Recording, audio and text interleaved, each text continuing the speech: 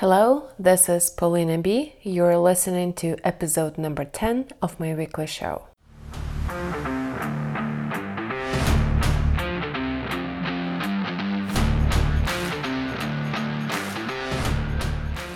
Today I want to talk about procrastination.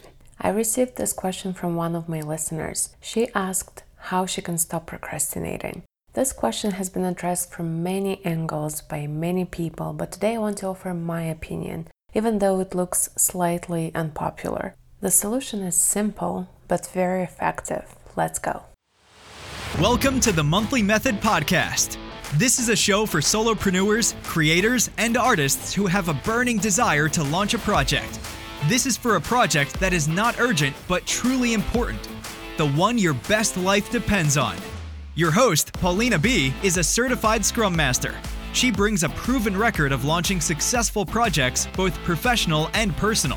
You will hear about tested techniques that lead to calm, consistency, and results. Stay tuned to turn your idea into reality 1 month at a time. Listen, procrastination is not new to me. I definitely experienced it in the past. I experienced it the most during my university years, and it looks like high school and university students are still facing this challenge the most. When I go to forums such as Reddit, it's astonishing how severe this problem is for many of the students. Now that I look back to my university years, I can understand what was going on and why procrastination was such a big problem for me. I simply had too much time to get my tasks done. Yep, you heard it. I had too much time to complete my homework or to prepare for my exams. I had the luxury of time, and I could afford to spend time on procrastination. But of course, back then I thought that I was super busy. I worked part-time since the second year of university. I always had a job on the side. I thought I was busy with school and with work, but in reality I was not. I gave myself too much time to get things done. Also, reflecting back on my university years, I realized that I only had a problem of procrastination when I was doing homework. Guess what? I had zero procrastination during the exam time. You remember what I'm talking about. You walk into this huge gym or huge auditorium, they sit you down, give you an exam booklet, then they start the countdown. Sometimes it's a big clock, sometimes they write it down on the blackboard, but you see that you only have 2 or 3 hours to get this exam work done. And never in my life did I see a student who struggled with procrastination during an exam. Everyone starts writing the moment they say go. These are the exact same students who've been suffering from procrastination for the entire semester. And then they walk into this room and wow, their procrastination disease is cured.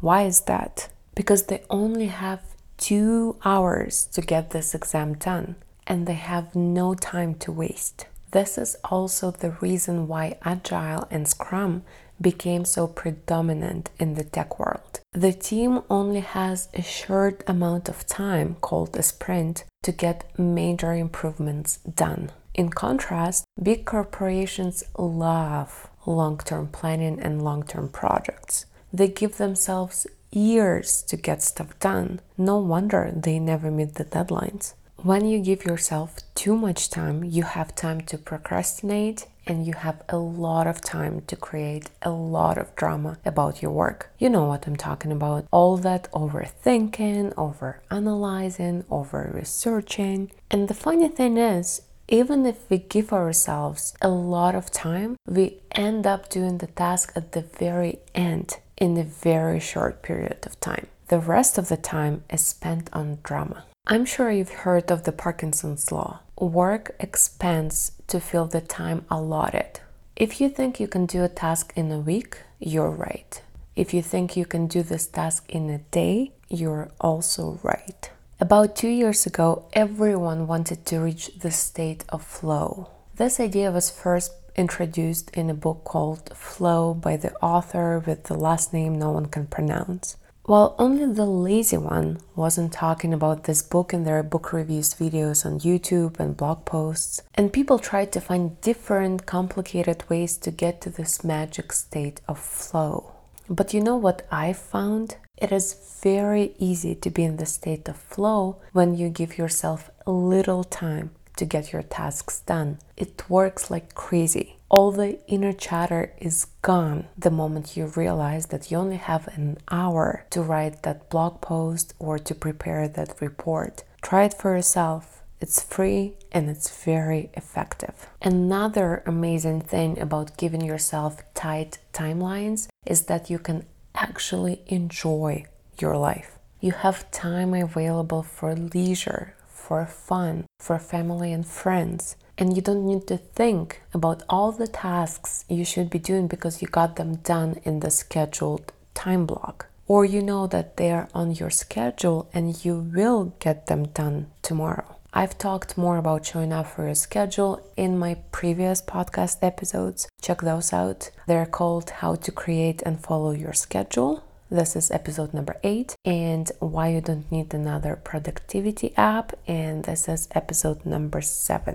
I recommend scheduling your tasks in 30-minute increments. Some tasks might take longer. I wouldn't recommend anything longer than 90 minutes. And plan for the results, not the activities. Instead of working on the blog post, publish a blog post. Reducing the amount of time you give yourself to complete a task helps with perfectionism. If you know that you only have 1 hour to write and publish your blog post, you don't waste an hour on choosing the perfect cover image. Yes, your blog post is not perfect, but guess what? It's done and published. I also like that I don't have to keep thinking about my tasks. I know they are in my schedule, so I don't need to have all the drama in my head of how I'm not good enough because I haven't completed these tasks yet. I know that they will get done when it's time to get them done. Why bother worrying about them now?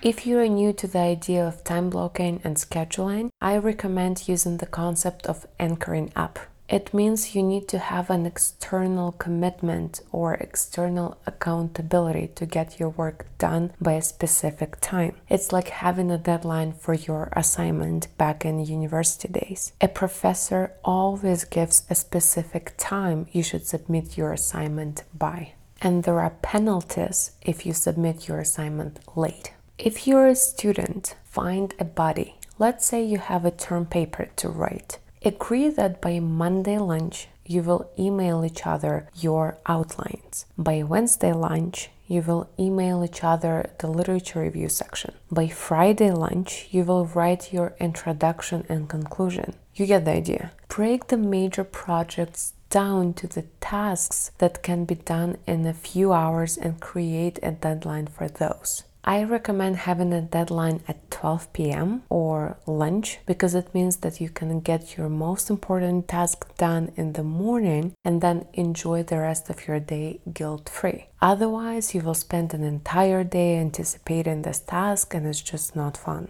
I've used this approach in my grad school and I was able to finish my program 1 semester earlier than I was supposed to. And I never did any schoolwork past 4 or 5 p.m. So this stuff does work.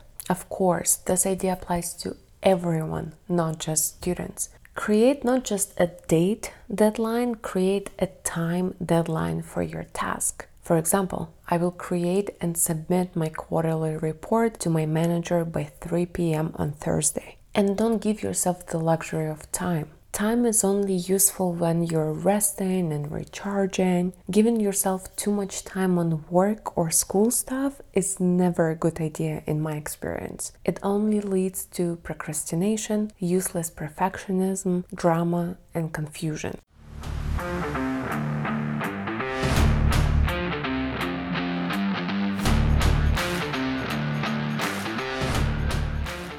To sum up, if you procrastinate doing something, it's probably because you gave yourself too much time or too much ambiguity. Break your tasks down into 30 to 60 minute increments. Put them down on your schedule. Plan for the results you will produce in that 30 or 60 minute interval and be done with this task when the time is up. It doesn't have to be perfect, it just needs to be done. Try it for yourself. If you're still struggling implementing this in your life, head out to monthlymethod.com. The link is in the show notes. I'm sure we can turn things around in just 1 month using the monthly method and the daily support from me. Have a great week, everyone. Please subscribe if you want to get a freshly baked episode delivered to you next Monday. Cheers. Thank you for listening to this episode. If you want to ask a question, leave a comment, or share something interesting, please use the link provided in the show notes. I look forward to hearing from you and answering your questions in the upcoming episodes.